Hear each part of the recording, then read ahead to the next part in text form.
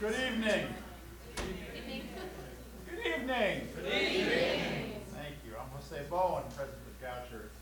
My great pleasure to welcome you to Goucher's annual Dr. Myra Berman Kurtz Class of '66 seminar. This notable speaker series was endowed by the late Myra Berman Kurtz Class of '66 and her husband Stuart to bring leaders from a variety of fields to campus to share their personal leadership experience and professional experience with our students. Stuart Kurtz and his daughter Rachel are here with us tonight, and I hope you will join me in thanking them for giving our community members, especially our students, this great opportunity to listen and learn. Thank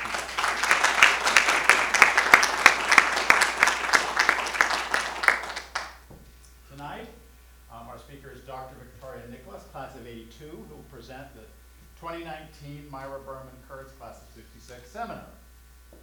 Dr. Nicholas is a professor of pediatrics at the David Geffen School of Medicine at UCLA and continues to practice neonatology at the Olive View UCLA Medical Center in Los Angeles. As the Vice President of Innovation and Medical Communication at Prolactica Bioscience, she also serves as a critical advisor and spokesperson for Prolactica's research and development team in the formulation of next-generation products derived from human milk. Dr. Nicholas is passionate about uncovering the therapeutic potential for human milk and transforming that knowledge into meaningful solutions in healthcare across the lifespan. Please join me in welcoming Dr. Nicholas to the campus tonight and thank her for her presentation.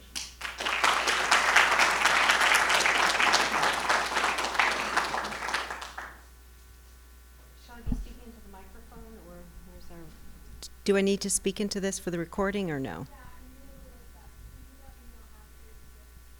It's going to be restrictive, yeah. Okay. Well, thank you very much. Thank you, Jose, and it's very nice to meet you, the Kurtz family, and thank you for sponsoring my lecture. I have a confession to make, which is I saw Lydia Villa-Komarov give a similar type of lecture in 1982, and I always wanted to be a lecturer at Goucher. So this is a dream come true. So thank you very much. So, and I have to applaud whoever put the poster together. It is absolutely beautiful. I sent a lovely corporate photograph of myself, and then when the flyer arrived, I was thrilled to see that it would now emulate the passion with which I have, and it matches perfectly with the photograph. So just to disclose, and Jose mentioned, I'm the VP of Innovation and Medical Communication at Prolacta, but I also serve as a professor of pediatrics at the David Geffen School of Medicine.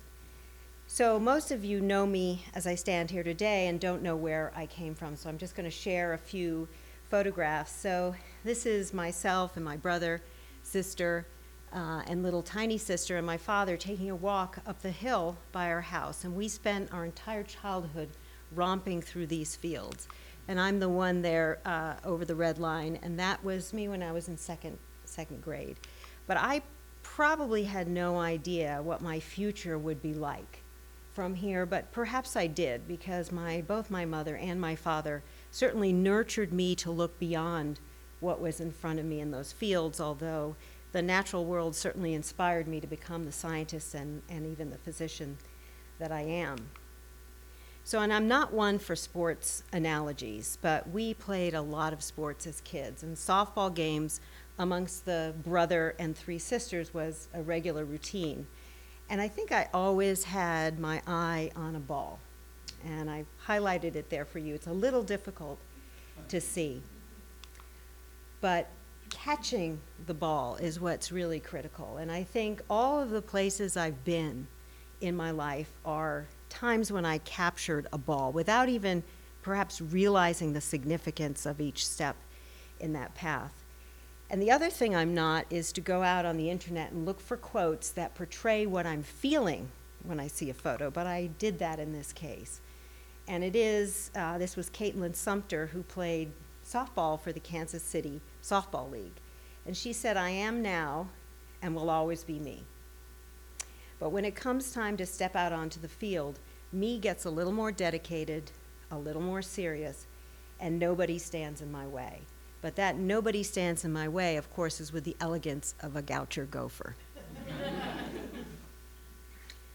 So it was 25 years ago that I met baby Adam, and baby Adam set my mission compass, and I think in a way that I didn't even realize.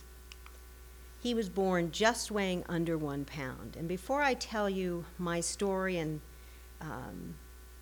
traffic through that area, I want to just go through a few definitions so that we're all talking the same language. And so what is preterm birth and why does it matter? What is human milk's therapeutic recipe? And what is the potential to derive therapeutics from human milk?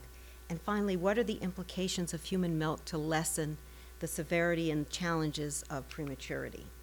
So what on earth is preterm birth?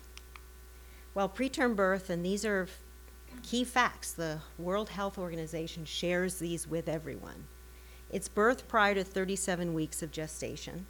There are estimated to be about 15 million babies worldwide who are born prematurely. And the rate of preterm birth, when you look at the 164 countries where this data are available, is somewhere between 5 and 18%. And the complications of preterm birth are the leading cause of death of all infants, all children worldwide under the age of 5, and the second leading cause of death for all infants under the age of 1 in this very great country of ours. Now, preterm birth, it's a worldwide problem, and I would like to stand here before you today and say we are leaders in this. We don't have a problem. But guess what?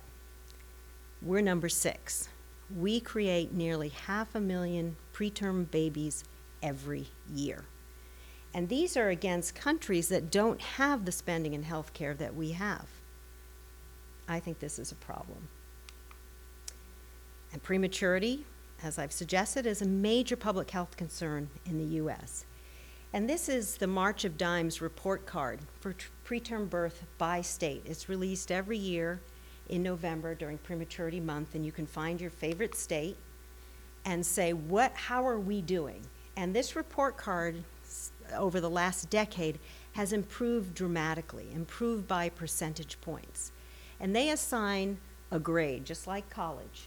And that grade is based upon where that state's prematurity rate falls relative to their set goal for that year, which they keep adjusting down as the rates improve. And as you can see, Maryland has a D. So that's not very good. We've seen California go from a D to a C to a B. And so the programs that are impacting this need resources, and resources in the right communities, because the prematurity rate is different depending on the community. African American communities have the highest preterm birth rates. So we as a nation have a long way to go when our colleagues in Western Europe have a preterm rate of 6.7%. But what is of interest is the number of babies that are generated actually are higher in Europe, so they have equivalent numbers, but the rate on a population level is actually lower. But not all preterm babies are created equal. So preterm birth obviously is fetal life interrupted. So the earlier your life is interrupted as a fetus, and the sooner you arrive in the world, the greater the impact on your developing organ systems. So babies born at 23 weeks are far sicker and have more severe health complications than babies born at 32 weeks or later. So we put preterm babies into categories. It allows us to communicate, it allows us to standardize the clinical studies that we do. So everything less than 37 weeks, or technically 36 and 6/7, we count by days, is considered preterm. But it's those babies that are in the very preterm or the extremely preterm categories that are of greatest health concern. And those are the infants that also happen to be in the very low birth weight, extremely low birth weight, incredibly low birth weight categories. And I think when I started pediatric training in the beginning of the 1990s, I never expected incredibly low birth weight babies to do as well as they do today because of the interventions, most of them directed towards pulmonary care. So morbidity and mortality risk increases the lower your birth weight and the lower your gestational age. But how many babies does that mean for the United States? How many babies are generated each year into this category? Well, it's nearly 50,000 infants that are less than 1,500 grams that are generated every year. It doesn't sound like a big number when there are 3 million births per year, but those are babies that survive and go on. So the accumulation of infants that have chronic medical problems due to preterm birth is a significant healthcare problem. What is important here and what I show you, and these are actually data that were published in 2009, and it shows that the smaller you are, the higher your chances of dying, the more likely you are to have a chronic healthcare condition. And the timing of your birth is going to impact what you have a problem with. And one of the biggest problems that preterm babies used to have was respiratory insufficiency. And now we have exogenous surfactants that we administer immediately after birth, and we have steroids that we always give to the mother, which results in lung maturity. So now we have a huge population of patients that are going to develop other complications of prematurity. But some of the ones we worry about are severe brain hemorrhage leading to cerebral palsy, and in this particular study it was 6% of that cohort. Retinopathy of prematurity, which is essentially blindness, was also in about 7%. Bronchopulmonary dysplasia, lung disease, being unable to breathe. Your lungs, you're born too early. They never grow, they never develop, nearly 30%. Late infections and necrotizing enterocolitis look like little numbers. I mean, 5% doesn't sound like a lot, but necrotizing enterocolitis patients, babies, also have cerebral palsy. So you have multiple morbidities in a single patient. That becomes a significant issue. So why do preterm births matter? They matter for the individual infant and their family, but collectively they matter for our society. You have patients with cerebral palsy, autism, attention deficit disorders, which are growing in number, blindness and deafness. Sensory deficits are hard for our society. Lung disease, high blood pressure, early kidney failure, recurrent infections, or even necrotizing enterocolitis and the loss of your intestine, never having the ability to be able to eat. Anemia, and for government and healthcare, increased costs in the face of limited resources, and of course for society and for individual families themselves, incredible decreased well-being and discord. So where's the value of human milk in preterm birth? So there's an interesting concept that human infants remain helpless, and for for me, that I have a daughter who's now become 25, they're helpless for a long time. But human infants are helpless longer than newborns of any species, and they must go through this distinct period of gestation outside the womb before they are independent. There's some, like baby turtles, they're hatched from their eggs and they run to the water and they're on their own. But this period of exterior gestation, we cannot just dismiss it. And in fact, that period and the events that occur during that period will have an incredible impact on that baby's future physical and medical needs, as well as emotional and psychological development. And there's been an interesting comparison and contrast with amniotic fluid and breast milk. They actually share, and you can't see the details there, but I certainly could provide it to you, those that are interested. There are lots of overlaps, suggesting that breast milk is the external amniotic fluid for babies. And so it's critical for normal term infants to have access to breast milk, but even more so for those preterm infants who are still technically gestating. And this is Professor Alan Lucas from the University College in London, and he figured this out nearly 30 years ago. He actually said, well, if amniotic fluid is the fluid of the gestation and breast milk is a surrogate for that, I bet breast milk is going to have a significant impact on these clinical outcomes of these patients. So he took a cohort and he looked at infants that were receiving breast milk, and these are preterm infants, and he looked at their compatriots that were receiving a cow milk-based formula. And he found that the risk of NEC segregated completely with those infants receiving the cow milk-based formula, suggesting that human milk was in fact protective. And that was 30 years ago, and we still have infants in this country that are receiving cow milk-based formulas. So it's obviously the process of adoption is very complicated, although it shouldn't. So here we are back to baby Adam, who weighed under 1 pound. So you go to your refrigerator, you pull out a pound of butter, and you take out a stick, and that's what he weighed. Not the stick, but the 3 that are left. He was born at 24 weeks, weighed 443 grams, and he suffered all of the complications of preterm birth. And this is one of the first babies I cared for as a new attending at the University of Virginia in Charlottesville. Human milk feeding was not the standard of care. All we had to offer was formula. So unlike Dr. Lucas's insights, which were available, published 5 years prior to his birth, we still used formula. And so what is this disease, necrotizing enterocolitis, which is an affliction primarily of preterm newborns? We've known about it for a long time, and obviously preterm birth and preterm birth survival was not as high as it is now because of our obstetrical and postnatal interventions, but it's been published in the literature since the 50s. In fact, it was a radiologist who first published the first case of necrotizing enterocolitis. But there was a first U.S. series in 1973. It's one of the most common and serious acquired conditions, and it can be mild injury to the gut, or it can be severe devastation, perforation, and loss of the bowel.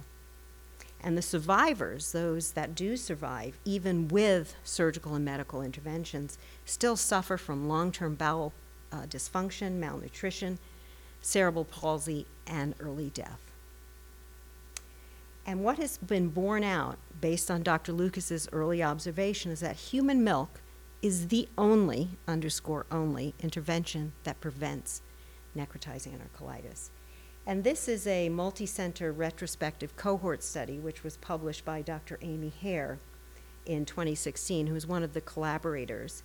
And she found that necrotizing enterocolitis was statistically significantly reduced among infants fed human milk as compared to those that received a cow milk product, as were statistical reductions in other important diseases: lung disease or bronchopulmonary dysplasia, blindness, retinopathy of prematurity, infections, and even overall mortality. So these are some examples, and again, I can provide you with them, but just so you can see there's a robust body of literature to support human milk feeding. And those are shown on those 2 slides. And these are studies that we're aware of. And I was just at the Pediatric Academic Societies meeting in Baltimore, and there were more sessions on human milk and more posters on human milk and its benefit than I have ever seen before. So we're hoping for a real change in practice. So human milk reduces lots of disease of preterm newborns. The rates of NEC, infection, and I'll refer to necrotizing enterocolitis as NEC because it's faster and easier to say, death, cerebral palsy, even metabolic syndrome. So later onset metabolic syndrome, and then blindness. And so this leads to the concept that milk is really medicine. In fact, the American Academy of Pediatrics in their 2012 guidelines, and this does drive practice, said that human milk, breastfeeding and human milk should be the normative standard for all infants. But very importantly, there's enough evidence to support that all preterm infants should receive human milk. Now what they need to say is that all very low birth weight infants must receive human milk. So to be determined. So how does human milk reduce NEC and infections? We know that human milk is optimal nutrition. Everything's easily digested. It does need to be fortified, and a human milk fortifier is obviously optimal. But human milk is a complex matrix. In fact, in some states, human milk is regulated like a tissue because it has living things in it. If it's pasteurized, obviously, there are no longer living things. Other states regulate it as a food. So optimal nutrition has all the good stuff: the right carbohydrates, the right protein, fat, minerals, and vitamins. But it also has thousands of bioactive molecules, some of which we are unable to purify to high purity, or we don't even really know about. But they all come from the mother and her breast epithelium. And all of these, many of these molecules actually target infection, immunity, and repair, and even metabolism. So they have a robust role in the transition of the infant. Now, I've just said that the crux of necrotizing enterocolitis and sepsis is actually the clustering of bad bacteria. And a cow milk-based diet selects for the growth of these bad bacteria or harmful bacteria. And I'm using a very general word because I thought we might have those in the audience that wouldn't be as familiar with the words such as pathogen and commensals, although I think now with the way the science of everyone has improved. But a cow milk-based diet actually promotes the growth of these harmful bacteria, and that creates a situation called dysbiosis, or a disordered microbiome. And that, together with the cow milk proteins, damages the epithelium, permits the bacterial invasion, activates the immune system, and leads to this vicious cycle which can lead to disruption of the intestinal lining. So dysbiosis is central to NEC and sepsis. So is there anything in human milk that actually is there for this job and primarily this job alone? And you can probably tell by the way I phrased that yes, there is. These oligosaccharides. And what are oligosaccharides? So they're called human milk oligosaccharides because of their presence in milk, and that's not to say that other mammalian milks don't have oligosaccharides. And it's one fun fact that bears have more oligosaccharides than humans do, and it turns out bears use these during hibernation as an energy source, and that's different from humans, which don't hibernate. But human milk oligosaccharides are the third most abundant component in human milk. And statistically, people have predicted that there are over 200 different oligosaccharides present in human milk, although most milks have somewhere between 64 to 100 different structures. They follow a basic blueprint, and it's not that important that we talk about that, but lactose is the backbone, and then they have a couple of side chains, and the side chains seem to be correlated with the function. And those side chains are acetylglycosamine, fucose, and sialic acid. They're structurally diverse, and we won't go through all of the significance of this, but they can be elongated and branched, and the orientation of the chains can be different. But all in all, with the neutral being the predominant, you end up with around 200 structures. But guess what? They're not nutrition for baby. And these are actually the gastric contents of an albatross, a seabird, which are not digestible, obviously. But human milk oligosaccharides act to shape the microbiome. They are a primary energy source for bacteria. And not all bacteria, only certain bacteria have the enzymes that are necessary either to encounter the oligosaccharide in its environment, it breaks it down into particles that then it shares with its microbiome, or they're internalized and metabolized internally. They're very stable in the stomach, resistant to digestion. They do circulate at low levels in blood. They seem to be concentrated in urine, which is interesting. But they're a primary energy source for these intestinal bacteria. And they do other things. So the energy source and the expansion of the helpful bacteria is their prebiotic function. They're most well known, and you may see references to that in the literature. They also act as decoys. They look like glycosylation units found on epithelial cells that viruses and bacteria use to facilitate uptake into epithelial lining. And then in circulation, and well studied in vitro, less so in vivo, they seem to modulate the immune system and balance immunity. But what's so special about oligosaccharides? Well, if you look and compare human milk to cow milk has anywhere from 10 to 20 to even higher fold fewer oligosaccharides than human milk. So that is a very distinctive difference. So in addition to having a different protein content in cow milk compared to human milk, cow milk just doesn't have these oligosaccharides. Baby cows just don't need them. Human babies need them. So human milk for human babies. There is now a move afoot in the industry to add oligosaccharides that can be, some of them can be chemically synthesized, to cow milk-based formula, to make formula more like human milk, which has its own set of implications because of the unintended consequences when you take a little bit of something that's a mixture and you put it without its partners. To be continued. So how do oligosaccharides impact necrotizing enterocolitis? Well, they block dysbiosis. That's a very straightforward hypothesis, which then would block the invasion and block the inflammation. And if we take a pharmacist view of human milk and drug development, we say, what can we purify, what can we concentrate, and what can we use, apply that to, what disease could we do? And I want to make very clear that in our processing of human milk, we generate what we call byproduct, but some of you may refer to as a waste product. It's something that's generated during manufacture that's no longer useful in the product. So we never deprive a small baby of human milk, and we can talk about that offline if you're interested. But we generate lots and lots of liquid, which is loaded with, as it turns out, human milk oligosaccharides. So we said, let's try and develop a concentrate that would be suitable for use, so non-nutritional feeding of human milk oligosaccharides to be applied to these various conditions. And we've come to realize that dysbiosis is central to so many diseases that we encounter, anywhere from Parkinson's disease to schizophrenia, to colon cancer, to inflammatory bowel disease. One target that we actually became interested in is Clostridium difficile associated diarrhea, which is a public health problem. It's the leading healthcare associated infection. There are over 500,000 cases, and 100,000 of those cases will become recurrent. The problem is the treatment of Clostridium difficile is with an antibiotic.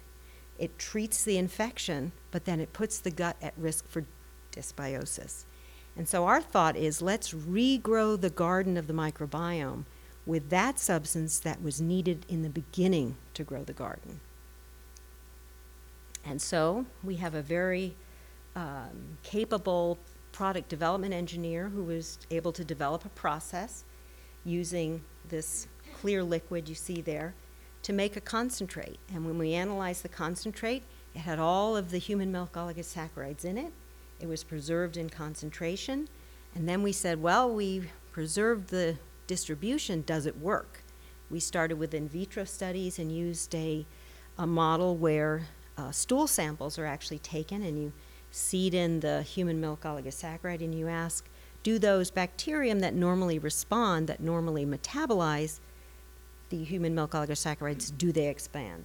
And what you can see on the far left side is when there's no human milk oligosaccharide added. If you look for the little green, there's very, very small amount. But then with increasing concentration, the green gets very large. So it comes to represent the majority of the bacteria in that particular sample. But does it work across the lifespan? Because Clostridium difficile is not necessarily just a disease of children. It's becoming more common, but the majority of patients with this are actually the elderly or the older patients. So does it work with the elderly? So we did an in vivo study by doing a control clinical trial of feeding of human milk oligosaccharides in healthy people. And this is just a stylized representation of the data, which shows an increase in the abundance of the helpful bacteria, Bifidobacterium, in study subjects after eating the human milk oligosaccharide concentrate. And perhaps one of the more thrilling aspects of this is we gave it in different doses over a week, and we saw a dose-dependent increase. So it was behaving very much like what you would hope for with a drug. And this wasn't for naught, because the Federal Drug Administration actually approved us to do a phase 1 trial with a human milk oligosaccharide concentrate. And it's one of the first instances in which the FDA has allowed this to happen. It's infinitely safe if you think about all of the years that babies have fed human milk. if we think about the tens of thousands of patients that have eaten product that this particular substrate derives from. And that certainly enabled the approval, but the science and the demonstration of the positive effect also was important. And that trial is ongoing, and we won't have, and it's primarily a safety trial, although the patients do have Clostridium difficile and they're in remission having had a course of antibiotics. We won't have the outcome for at least a year and a half. But it's the first time which we, when I'm wearing my corporate hat as a nutrition company, we now have a non-nutritive drug derived from human milk, which can be applied to patients that can't take breast milk as a nutrition. So babies who've just developed necrotizing enterocolitis, where you want to improve the way their microbiome is established. Babies following cesarean section delivery that haven't had, I think that came up in our conversation today with the post-baccalaureate students. Or even post-surgical feeding, where you just want to put a little in, but you can't actually feed through the gut. And of course, Clostridium difficile colitis. So we see a tremendous world of opportunity in human milk. But is innovation just a new recipe? And the answer is, it isn't just a new recipe, because you have to apply best practices. We don't want to get ahead of ourselves and cause harm. And best practices, you know, perhaps sometimes frustratingly, take time and they take money, but they're highly worthwhile. So we really believe that human milk is nature's best example of a functional food. There's the nutritional teaspoon, and then there's the medical teaspoon, and we certainly have a lot to learn. And I also believe that this is a durable solution to the unraveling that's created by preterm birth. But I'm committed to science, I'm committed to discovery and development, but I'm really committed to saving babies. And this is little Mika, who, very much like baby Adam, was born at 24 weeks, weighing less than a pound, and he received exclusive human milk. And we are committed to him and his family because he was our Christmas card this year. So I'll stop there and I'll take any questions.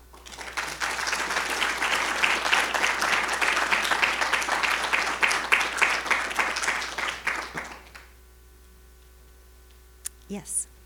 Thank you for a fascinating presentation. I have an observation and a couple of questions, if I may.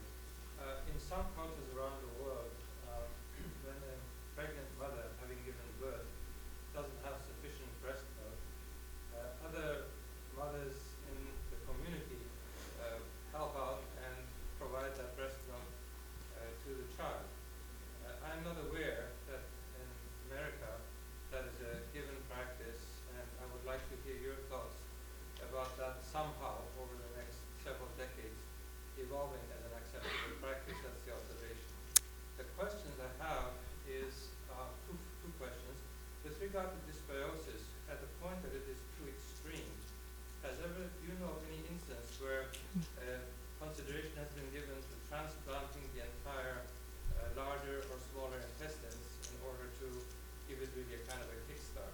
And the second question is, given what you said about the human being, if I remember my biology correctly, our next closest cousins, the primates, do we find the same thing with, for example, gorillas and orangutans, who are exclusively vegetarian and don't eat any meat products?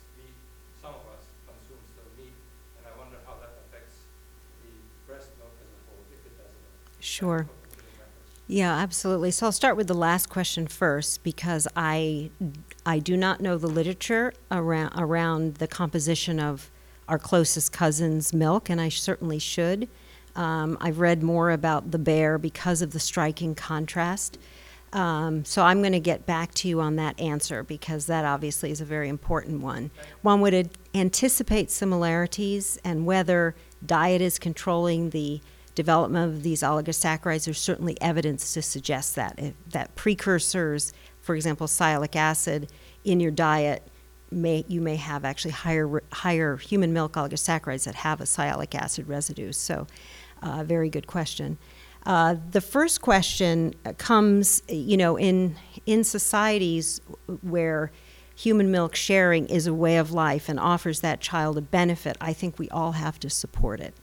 And in this country, human milk sharing was a thing of the past, certainly, and is dissuaded now only because of the studies that have been done that have looked at milk that's available on the internet, which is the internet is the passenger of informal sharing. And what was found in that study was a significant problem with foodborne illness, exposure to unanticipated drugs. The milk was diluted. The milk was improperly handled. So in this nation, the way it is, informal sharing is not recommended. Although, you know, even if it's your sister, they say there are things that you'll never know about your sister. So it's not recommended. So I think the difference is between a society where there are resources and a society where there are not. But obviously, it's a risk because you don't know entirely. But wet nursing, obviously, is an extension of that. And I had your second question at the top of my mind, and it just... Yes, thank you. Yes, yeah, that's a great question, actually. And fecal microbiome transplants are an accepted practice now and a growing practice for Clostridium difficile-associated diarrhea. And it is essentially taking a fecal slurry from a healthy person and giving it to a person whose microbiome has been unearthed by Clostridium difficile. And some of the issues are it seems to be working, but there's a subset of people where it's not working. My druthers are that there's a combination therapy, and one of the other combination therapies to consider would be with probiotics, with purified bacteria rather than a fecal slurry. And there are, just as there are donor milk banks, there are now fecal banks. So you can go and pick up a stool, or a physician will order it for you if you have. If you have the infection. So it's growing, but side effects. Obesity is not an uncommon one. So if your donor was obese, you then acquire that phenotype.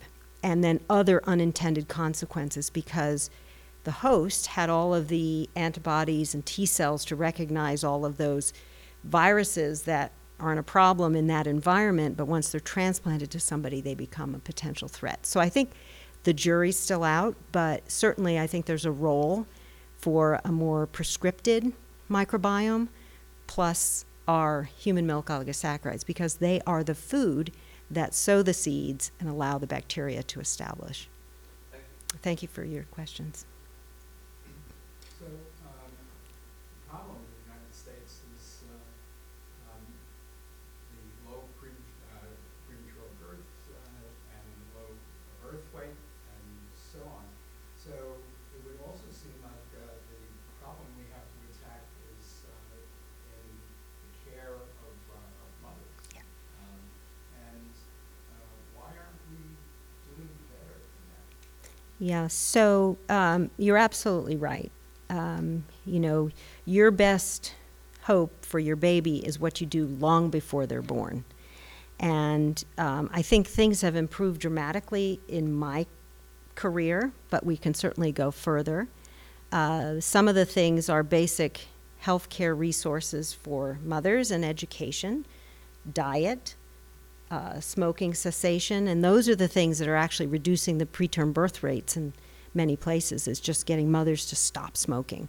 If you can get them to do it completely, but certainly during the gestation. So public health efforts to improve education around pregnancy and reducing the risk factors that lead to early birth.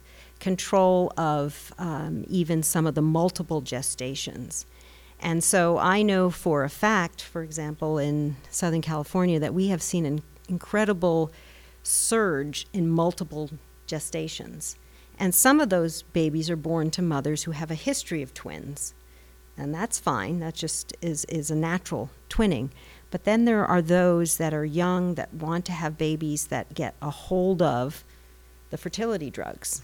And they take them and, you know, so controlling that, because clearly multiple gestations lead to earlier birth, particularly when they're artificially induced, because you're not designed for it. Whereas the natural ones, there's more of a coordination. So obviously, healthcare providers' responsibilities to their patients and education is critical. And once, you have education, you have better understanding, that should improve it. And then, of course, access is another part of it. But yes, we should, in our nation, be doing much better when it comes to preterm birth rates. The introduction of progesterone administration has really helped because many women were progesterone deficient, giving rise to preterm birth. So understanding in science is one of the other, but getting that science from the bench to the bedside is the other critical piece. So we're a long way from perfect, for sure.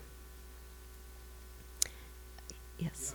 Yeah, the readings I've done on the human microbiome and irritable bowel syndrome and things like that suggest that fiber, enriched diets produce these short chain fatty acids. Yes. And they tend to tame the inflammation of the gut. That seems to be a lot simpler approach than these complex oligosaccharides that you would. Could you comment on whether maybe high fiber or fiber enriched diet for a baby would maybe accomplish? Right. So now I regret my decision at 10 o'clock last night, which was to take out the slide showing the small chain fatty acid production in response to the human milk oligosaccharides. So one of the things about small chain fatty acids is getting them to the right place.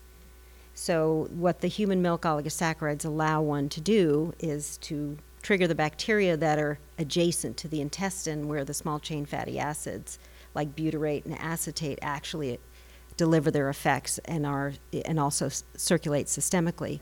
There are people who are engineering bacteria, which gets to your point, to do this without the fiber stimulation. So engineered bacteria will become a part of our guts. Whether that, the full consequences of that, I suppose, will yet to be determined. But thank you for bringing up the true messenger of the human milk oligosaccharide. And there's a question behind you, the young gentleman. What type of dietary choices can help promote nutritional benefits in human milk? So that is, and I think, Rachel, you may have asked me that question earlier, or you may have thought about that question. You may be the expert. So clearly dietary choices are important. There's a vast literature on that, and I can't offer advice around it, but a balanced diet, low in carbohydrates, with the right amount of fat, a natural diet as possible is what the recommendation would be, because I don't think we have the true insight, other than cow's milk protein allergy or peanuts or things like that, which cause problems in the baby. But human milk reduces allergies, so it's a part and parcel of all of the things, and that's without knowing about the mother's diet. If a mother is exposed to peanuts because of the toxin, that actually often gives rise to a baby who has a higher incidence of allergic disease after birth. So it is a complex world, and Rachel may be in the thick of some interventions in her practice. I'm not sure. We don't deal with I haven't dealt with pregnant Okay. it's beyond my scope of practice. Okay. Great. Yes. I have a question about the policy in this country that doesn't allow moms to stay with their kids or the first vice versa. And the fussiness about finding a room somewhere in a place of work where they can nurse and so on. And so what I'm going to fold into this is that apparently when something that was adding to the miraculousness of breastfeeding is that they recently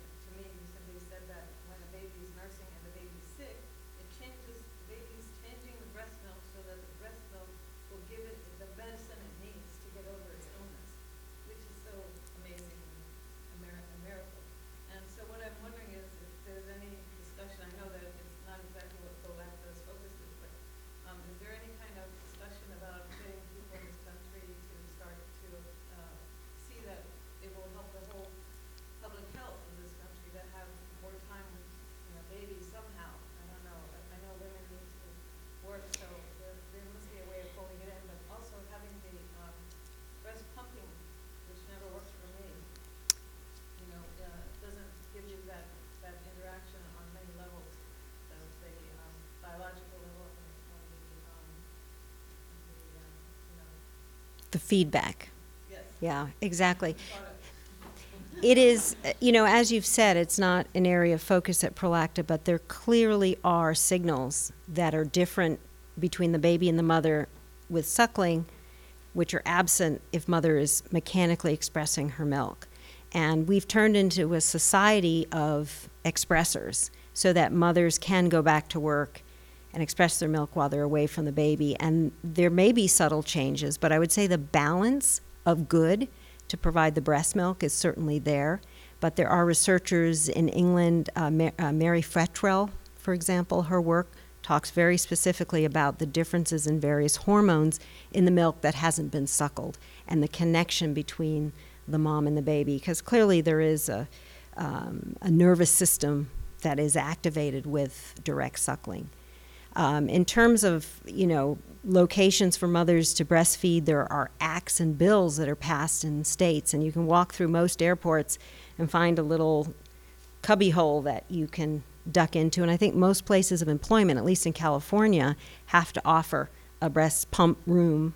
Hospitals have to have a breast pump room. You have to be able to provide that as a service. And so long gone are the days of finding a closet somewhere to do it. But thank you for your question. May I ask you really get fast, quickly, you recommend a certain minimum amount? If I'm telling other, friends' children who are nursing, they might say 6 weeks would be a good amount to be the minimum, and then the minimum in person.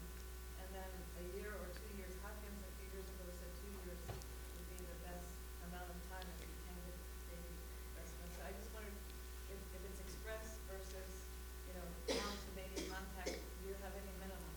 Yes. So I think the jury is out on the direct baby contact, but what is very clear is what the World Health Organization recommends in terms of duration of breastfeeding. So minimum 6 months. If you can get to a year with other foods, that's best.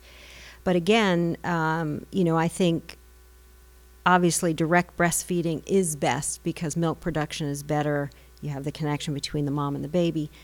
But in our society, it's becoming unrealistic. And so I would rather have a mother expressing her milk by pumping and feeding it in a bottle to the baby than not at all. And 6 weeks is the duration of most maternity leaves, and that, unfortunately, is the duration of most breastfeeding. So it's not a good thing. Yes? I appreciate this amazing speech, and I have 2 questions to ask. So the first one is, for the babies who suffer from all kinds of preterm like this symptoms, can they be fully recovered when they grow up, or is there no chance to fully recover? So that's a beautiful question, and yes, they can fully recover. So the little boy I showed you, Micaiah, he is, for all intents and purposes, fully recovered. Of course, the control is if he'd been born term, and we'll never know, but you can't tell. He doesn't have bleeds in his brain. He doesn't have evidence of cerebral palsy. He sees, he hears, he runs, he's happy, he eats. Versus the child who doesn't survive or has severe complications. The risk of complications obviously is higher if you're born preterm, which is why eliminating preterm birth is the way you eliminate the medical problem. So it is possible, and that certainly drives my desire to continue, to do what I do, both at the bedside and, from a corporate perspective. Oops. Oh, go ahead. So the second one is there any genetic components to cause the preterm, or that's totally as individuals? There are some genetic. There are women who, for example, don't have adequate levels of progesterone, and they don't have it with one pregnancy. They're likely not to have it for another. So it's likely to be some genetic component.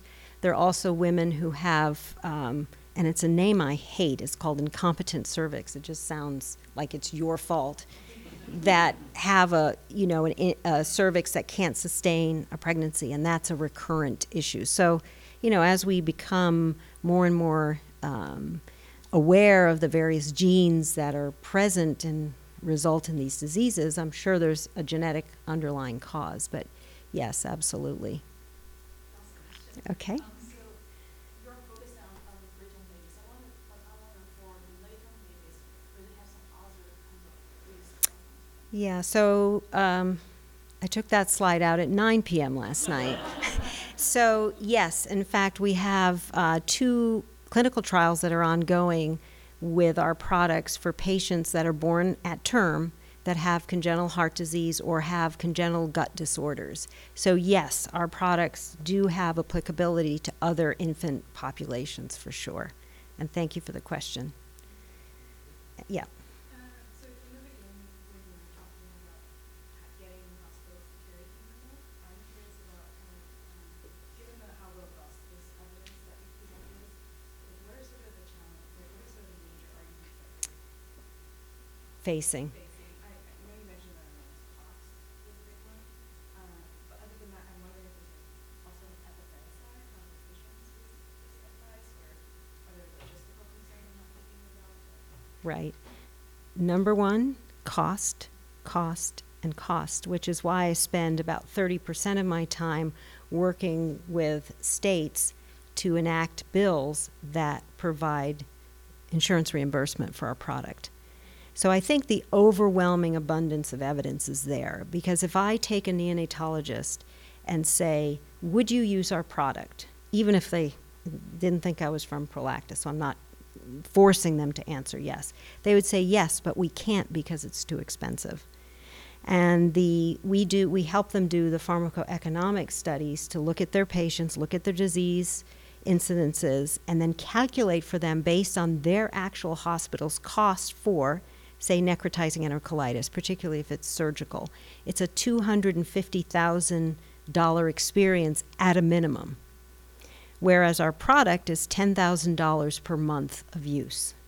And so you can either spend $30,000 or you can spend $234,000 plus. And so once they have the bandwidth to understand the pharmacoeconomic picture, and if you have legislation to support reimbursement, which exists in New Jersey, it exists in New York, it will soon exist in California. If we can get other states to move in this direction, we'll be in a good place. One of the challenges is, and a legislator said this to us, I don't want to pay $10,000 for food. That's too expensive when formula is free. And then another very astute member of the committee said, how much do you think recombinant factor VIII costs? Which is a medicine for a disease, and human milk is a medicine for a disease, prevent a disease, and it's extremely expensive. So the mindset to move the thoughts about human milk from food to medicine are going to really facilitate things, and particularly in those states like California, New York, and New Jersey, where human milk is regulated as a tissue, because you pay for tissues. Bone marrow transplant is a tissue. It's expensive, and no one's arguing about that. So, this will be the journey, but cost reimbursement is very, very helpful. For-profit institutions have less of a challenge. My County of Los Angeles hospital was adverse to the cost, and then they wanted to improve their human milk use because they get funds if they use human milk, and they are now all in. So the County of Los Angeles is using human milk and the fortifiers. UCLA is not, because they think the cost is too much. So the statement which makes it the standard of care is also going to be helpful, because then there's no alternative. Then you have to do it. Go ahead. Another question? I was just going to ask, are there any ongoing efforts to optimize the process of isolating oligosaccharides and possibly minimize the costs associated with it so that it becomes more accessible to hospitals, others? Yes, so we are not selling the oligosaccharide as a product yet, but you ask a question because it's all economics. And the way we look at our natural resource, which is human milk, it's very expensive. The better we use every ml of that milk, we can actually underwrite the cost of the nutritional product. And we have several other iterations already of the human milk oligosaccharide purification procedure to make it more efficient, to make it more pure. And so constant process improvement is certainly there, but it really it makes us think that, you know, every extra ml of the milk that we use for something else, we actually can lower the cost of the nutritional product. Yeah. Yeah. Here's a naive question, last question is, are there any other precedents? I mean, this, right, the regulatory and the product and economic, you know, quagmire I can envision, for a product that is a human-derived food. I mean, it defies categorization. Is this a first? Is there anything else that's ever like this that's been?